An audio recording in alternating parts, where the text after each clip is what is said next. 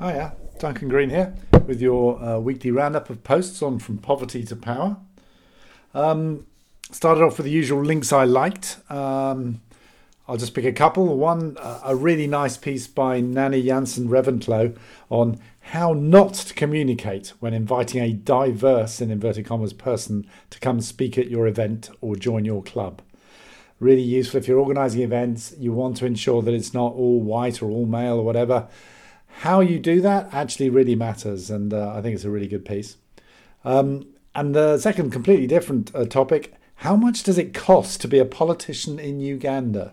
Some really interesting research where people have gone and interviewed politicians and worked out that to become an MP in Uganda costs you about $130,000. But it actually, women find it costs $145,000. So it's more expensive if you're a woman wanting to become an MP, it appears. But once you become an MP, you've just got to keep spending. So the amount they spend on all the things that are expected of MPs exceeds their salary. So if that is the system, it's hardly any surprise if there's quite a lot of corruption, because how else are MPs supposed to recoup their expenses and their expenditure? So nice that someone actually went and asked them. I think it's a good link. The second post was by Larissa Pelham, who is Oxfam's social protection advisor, and she has sat through some monster 4-day Zoom conference, which sounds horrendous, but it was a big sort of global get-together on this issue of social protection and the lessons of COVID. And Larissa identified 4 takeaways and some gaps. The takeaways were really interesting, I thought. So firstly, that the best way to respond to these sudden shocks is actually not necessarily through the international humanitarian system, which is just too slow. It's faster, more effective, and more accountable and democratic if governments can scale up their state welfare, social welfare systems, things like cash transfers, food, fee waivers, subsidies, and that kind of thing.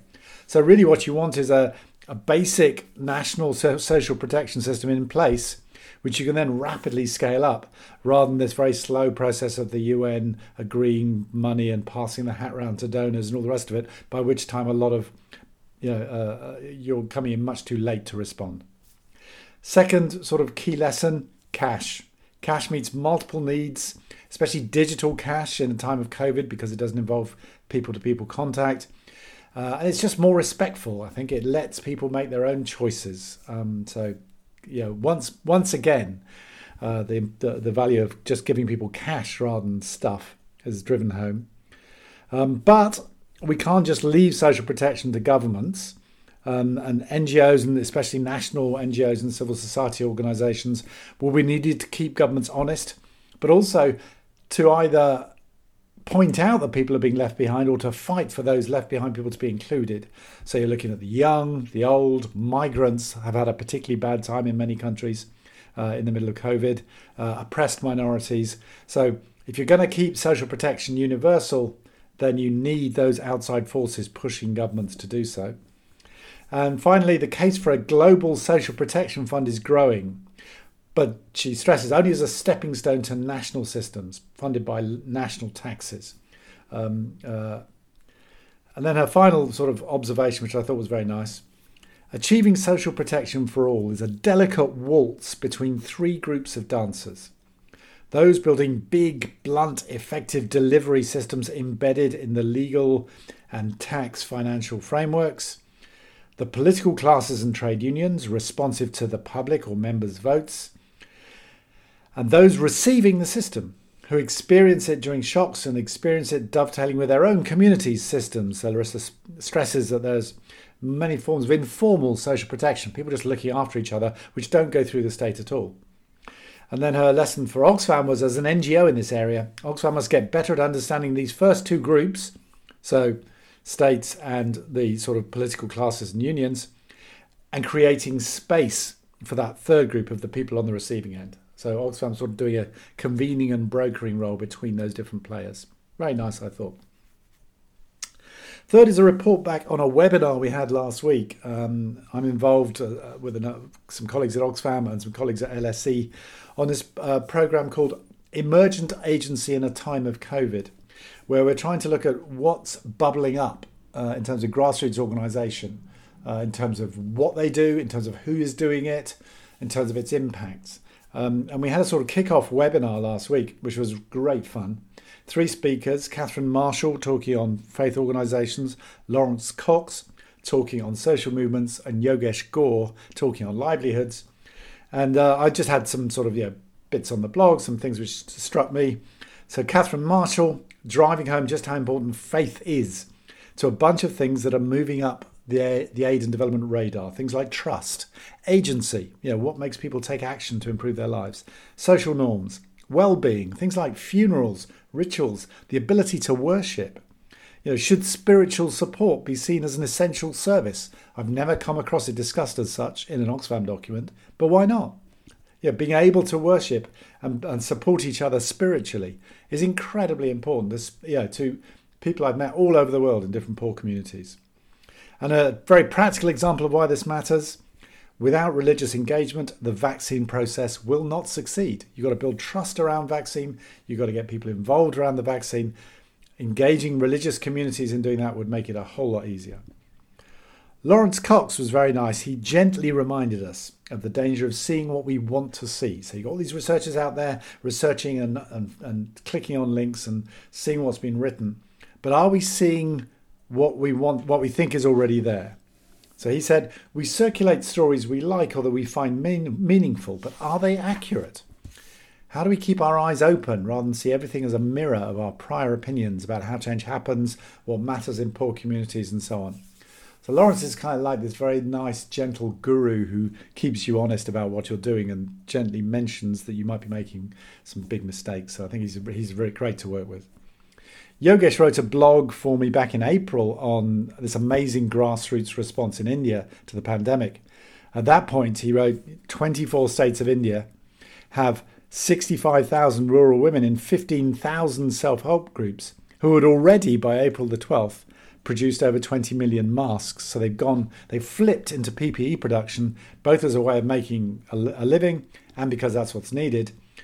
That number has now risen to 230 million masks. And the quality is really good. They're downloading stuff off YouTube in terms of getting the right quality for effective protection and working to that spec. It's really interesting. So my overall conclusion from the webinar, we're onto something. There is interest in emergent agency, and it's bubbling up in a lot of different spheres and in a lot of different ways. So I think we are doing something there. But another slightly more subtle conclusion was that nothing about the webinar really surprised me. And it may be that rather than discovering some major news story, we, by which I mean those of us in formal aid organisations, could end up in some kind of much needed refresh, broadening our understanding of how change happens at the grassroots to recognise that the world has always been much more diverse and complex than the standard narratives allow. So I think we may become a bit impoverished in our understanding of the world. We see everything through a set repertoire of organisations and processes of organisation and lobbying and advocacy and campaigns. What this research is reminding us is that the world is much deeper and more complex than that, and that sounds great.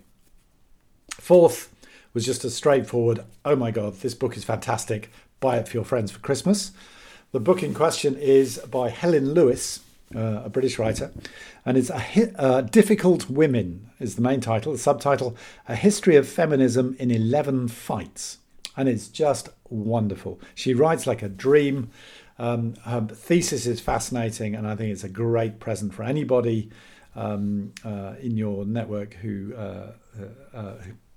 likes good political writing. Here's a sample. Women's history should not be a shallow hunt for heroines. Too often I see feminists castigating each other for admiring the Pankhursts, autocrats, Andrea Dworkin, too aggressive, Jane Austen, too middle class, Margaret Atwood, worried about due process in sexual harassment accusations, and Germaine Greer, where do I start?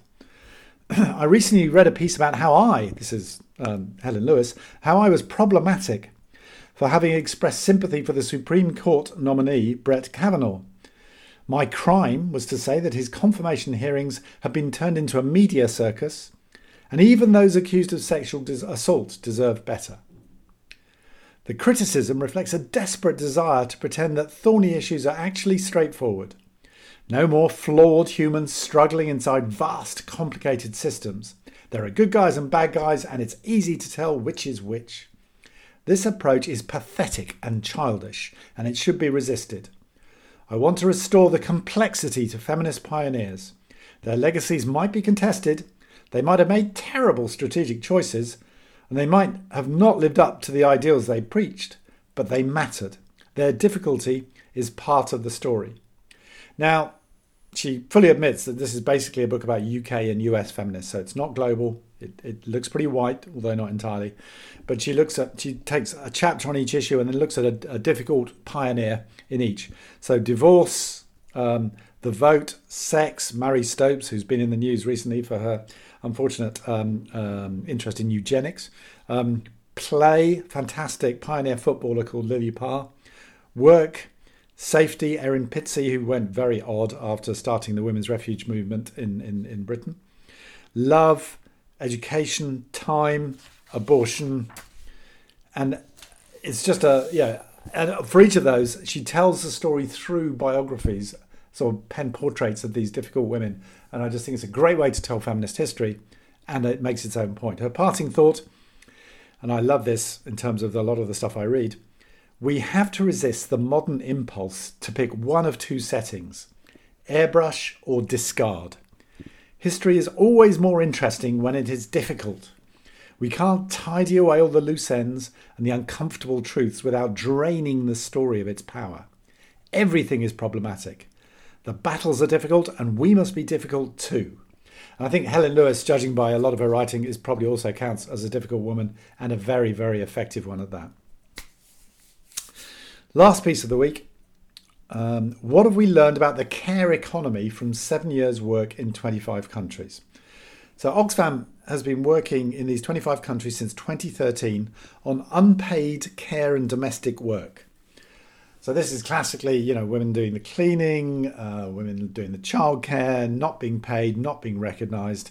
And it's an issue which has always been on the feminist agenda, but I think it's come up a lot more in the last few years. And I like to think that's in part due to the work of my Oxfam colleagues who've been slogging away at this. It's got a really good summary of the history of the idea, of the concept, and how the concept has become more and more mainstream.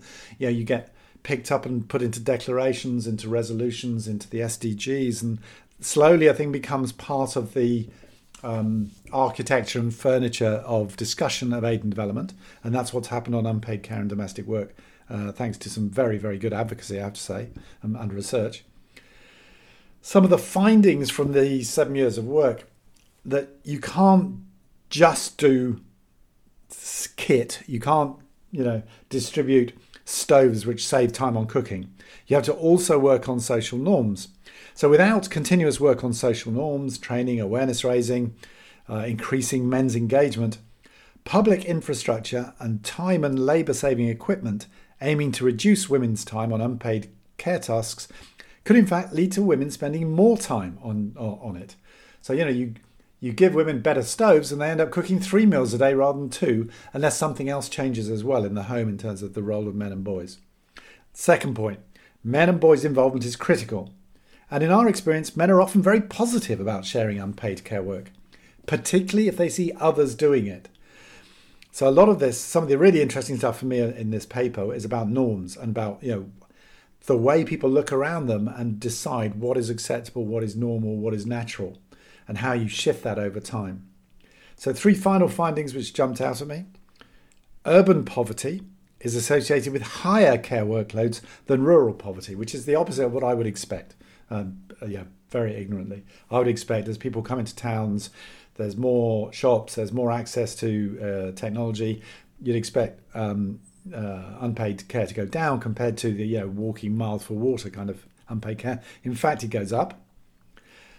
On that norm question, what matters most is what people think other community members believe, rather than what they think other community members do. So do other community members disapprove of boys doing cooking and washing, or do they not? If they don't, then it's much easier that boys take that up and that mothers and fathers encourage kids to do that kind of thing. One example. Final one, or rather darker one. Norms related to gender-based violence are linked to those that reinforce gendered divisions of care. So basically, if you think doing all the unpaid work is women's work, you're more likely to think that it's okay to beat women. That's my very crude summary of that finding. That's not a great way to end the week, but it was a really good piece of work, and hats off to everyone involved. And on that note, have a great weekend.